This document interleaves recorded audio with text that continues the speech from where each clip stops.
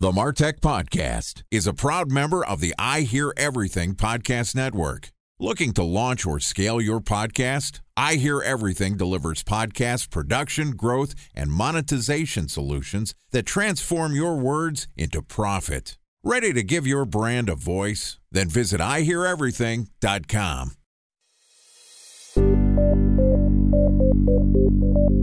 From advertising to software as a service to data. Across all of our programs and clients, we've seen a 55 to 65% open rate. Getting brands authentically integrated into content performs better than TV advertising. Typical lifespan of an article is about 24 to 36 hours. If we're reaching out to the right person with the right message and a clear call to action, then it's just a matter of timing. Welcome to the Martech Podcast, a Ben J. Schaap LLC production. In this podcast, you'll hear the stories of world-class marketers that use technology to drive business results and achieve career success. We'll unearth the real-world experiences of some of the brightest minds in the marketing and technology space so you can learn the tools, tips, and tricks they've learned along the way. Now here's the host of the Martech Podcast, Benjamin Shapiro. Welcome to the Martech Podcast. Today we're going to discuss the value of video creation. Joining us is Daniel Glickman, who is the CMO of Wave.video, which is an innovative video marketing solution for creators and small businesses, allowing entrepreneurs to easily create and repurpose video content without needing huge budgets for cameras and production crews. Yesterday, Daniel and I talked about generating sales through video marketing, and today we're going to focus more on improving B2B video effectiveness. Okay, here's the second part of my conversation with Daniel Glickman, CMO of Wave.video. Daniel, welcome back to the Martech Podcast.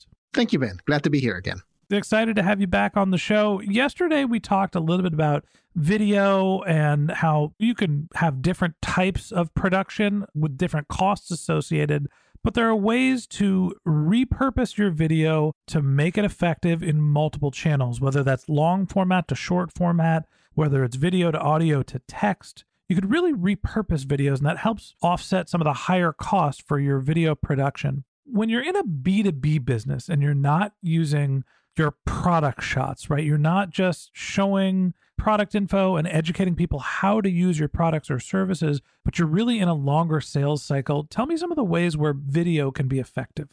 So there are multiple ways, and it's going to be too long of a discussion to fit it into this show. But let's start with the front end side of things. That has to do with social selling. So if you're a salesperson or a marketer in a B2B company, nowadays, there's no question about it. People want to see the people in the company. They want that connection. You're personally connected to them. What's more, if you are not friends, technically friends with them on the social platforms, your reach is almost zero, so you have to spend money. So in order to get reach to them, get your content out in front of them, and ideally video, which gets more engagement and more reach, you have to actually friend them. So you have to connect with them. So if you're in a Facebook group, you're not going to get as much reach as much as if you're in a Facebook group with your friends. So friend them. Same with LinkedIn, which means you have to have your own content and your own brand to be able to connect, to bring it in front of them. So you have to generate your own content, which is relevant to them and somehow connects them to the company you work for, to the brand, right? You're the bridge.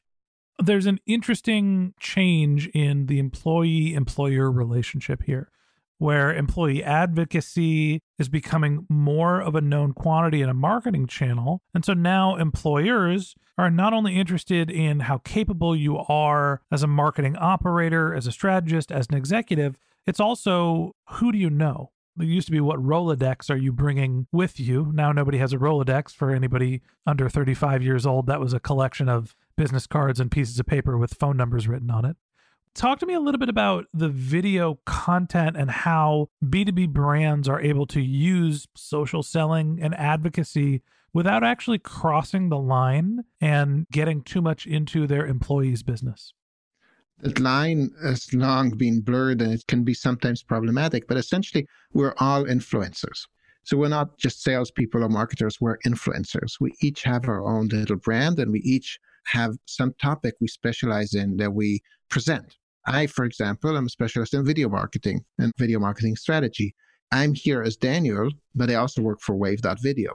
So through sharing my knowledge here, I'm able to connect that to the company I work for, to Wave.video. But I wouldn't be able to do that if I didn't have a bit of a name and a bit of expertise that I have to share, right?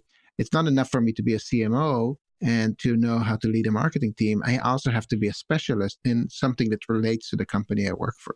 So I produce content of my own. So social selling is an important aspect. Using employee advocacy is another way to make your B2B marketing more effective.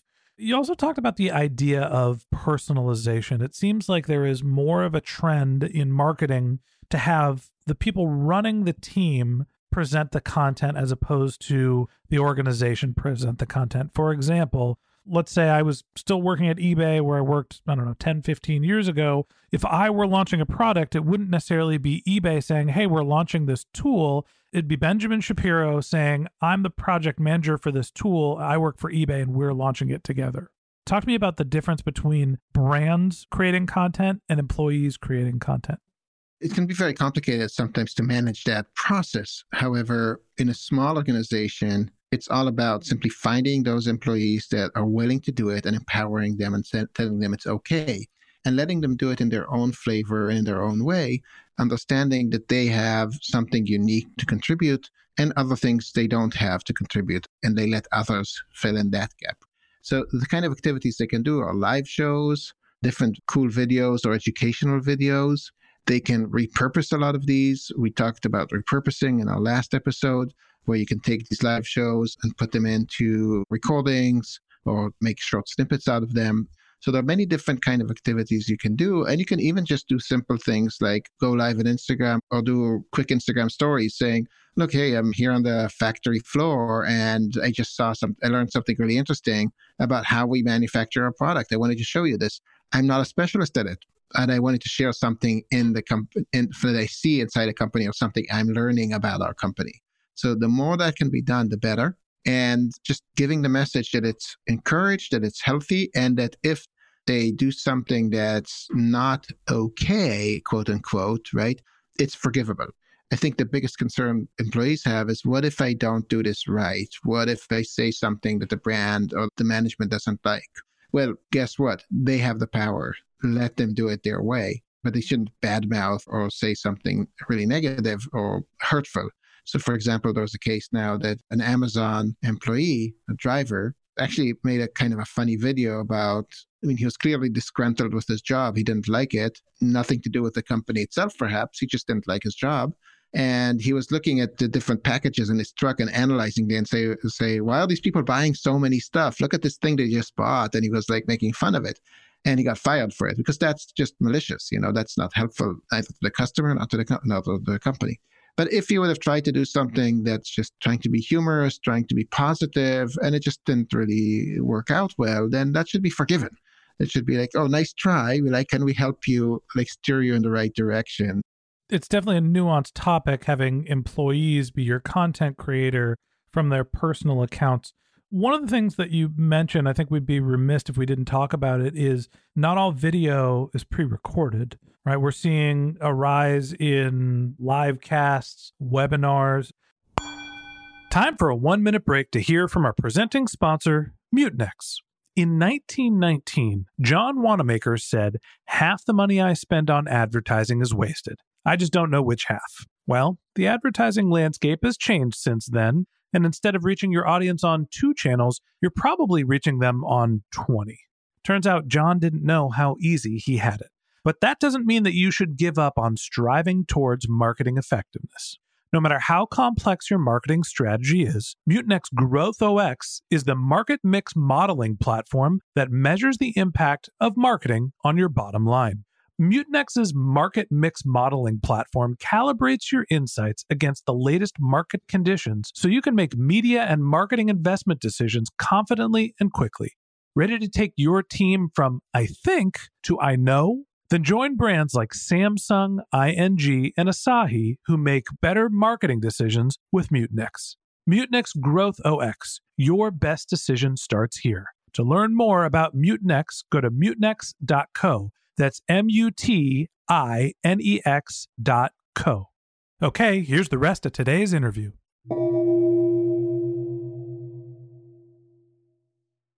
A special thanks to our presenting sponsor, Mutinex. Ready to take your team from I think to I know? Then join brands like Samsung, ING, and Asahi who make better marketing decisions with Mutinex. Mutinex Growth OS, the marketing mix modeling platform that makes measuring ROI fast, easy, and cost-effective. Request a demo at Mutinex.co. That's Mutinex.co. Talk to me about the purpose in B2B. It seems like most video is actually used more for retention than customer acquisition. Where do webinars and live videos come into play today? Webinars are still a major tactic that B2B companies use. They're not seen as favorably as they used to. They're kind of white papers, ebooks, webinars. They're a bit old-fashioned, but they still work.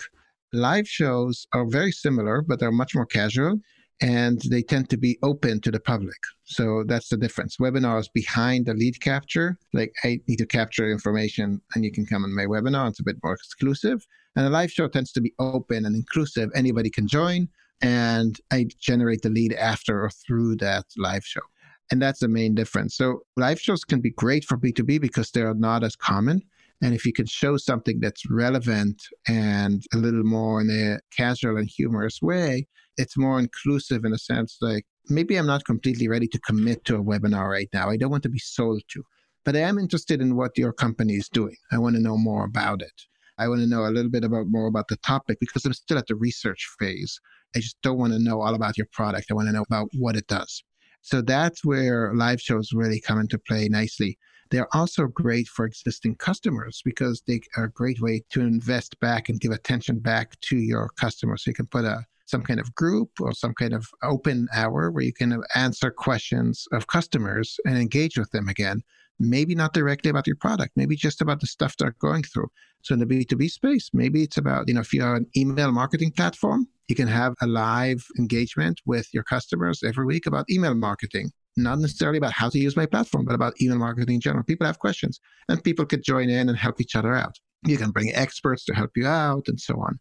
Yeah, I think that there's an interesting nuance between using a webinar and having email capture, and obviously you're going to lose at least 50% of the people that sign up are probably not going to attend your webinar. There's a pretty dramatic filter for the people that are going to consume the content, as opposed to the live videos, which are more readily accessible, but also not scheduled. So it's kind of random who you're getting, right? At any point in time, when you go live, not everybody's going to be available. And so to me, I always have a kind of 6 of one, half dozen of the other feeling when it's live video as opposed to webinar. You're either going to have something that people are scheduling and bail on, or they're just not going to be available when you actually decide to produce your live video. Right. And you can watch the recording as well, and that can work. And you can repurpose again. You can use that recording to repurpose it and just take the parts you like or that are most engaging. So if you're good at it, what you'll do is you'll kind of create a method where you do a lot of different live shows. Find the best parts of each live show and stitch them together into a great webinar. So the webinar itself will be, the killer presentation with all the great stuff. And for that, they can pay for it. They can pay with an email address, with a lead capture or something like that. It doesn't come free. But your average live shows are just ways to test different messages and different ideas on your audiences. And meanwhile, build the brand reputation, build your thought leadership. But of course, the biggest value from live shows is not during the live itself, because a successful live show will have 50 people on it. A highly successful live show will have 200 people on it, right? Most live shows have 5. So if you're thinking of that kind of order of magnitude of people during the live, that's not worth, an hour of your time plus some more time prepping. I guess it depends who's on the call and how valuable of a relationship they are. And it depends who's on the call. So the webinars absolutely are worth it because you know who's on the call. Live shows, you don't know.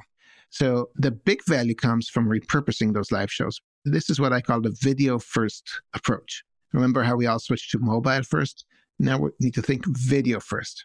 So if you think, okay, I want to get a message out to my audience. What video should I make? How should I get that video in front of them? How should I repurpose it? And you can actually create multiple pieces of content from that video. You can strip out the audio and make a podcast. You can take bits of it to make different teasers. that say, hey, let's promote a webinar, promote the same video, promote the blog post where you repurposed the recording. You can capture leads. There's so many ways you can use this video that it's just mind-boggling. So you can create lots and lots and lots of content if you think video first. And that's where the lives really multiply, the value is dramatically higher when you think this way. If you're constantly going live, you're constantly creating videos, you're constantly creating more assets that can be repurposed. And we're going to talk more about this and about how to get your marketing team to play nice with your creative team tomorrow. So that wraps up this episode of the Martech Podcast. Thanks to Daniel Glickman, CMO of Wave.video, for joining us. In part 3 of this interview, which we're going to publish tomorrow, Daniel and I are going to talk about getting marketing and creative teams to play nice together. If you can't wait until our next episode and you'd like to learn more about Daniel, you can click on the link to his LinkedIn profile in our show notes. You can contact him on Twitter. His handle is CMO Confessor. That's CMOCONFESSOR. Or you can visit his company's website, which is wave.video.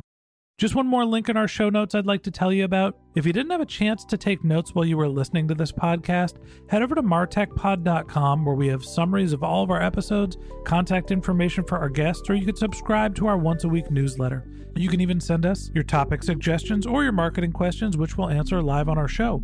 Of course, you could always reach out on social media. Our handle is MartechPod on LinkedIn, Twitter, Instagram, and Facebook, or you can contact me directly. My handle is Ben J. Shap, BenJShap. And if you haven't subscribed yet and you want a daily stream of marketing and technology knowledge in your podcast feed, we're going to publish episodes every day this year. So hit the subscribe button in your podcast app, and we'll be back in your feed tomorrow morning. All right, that's it for today. But until next time, my advice is to just focus on keeping your customers happy.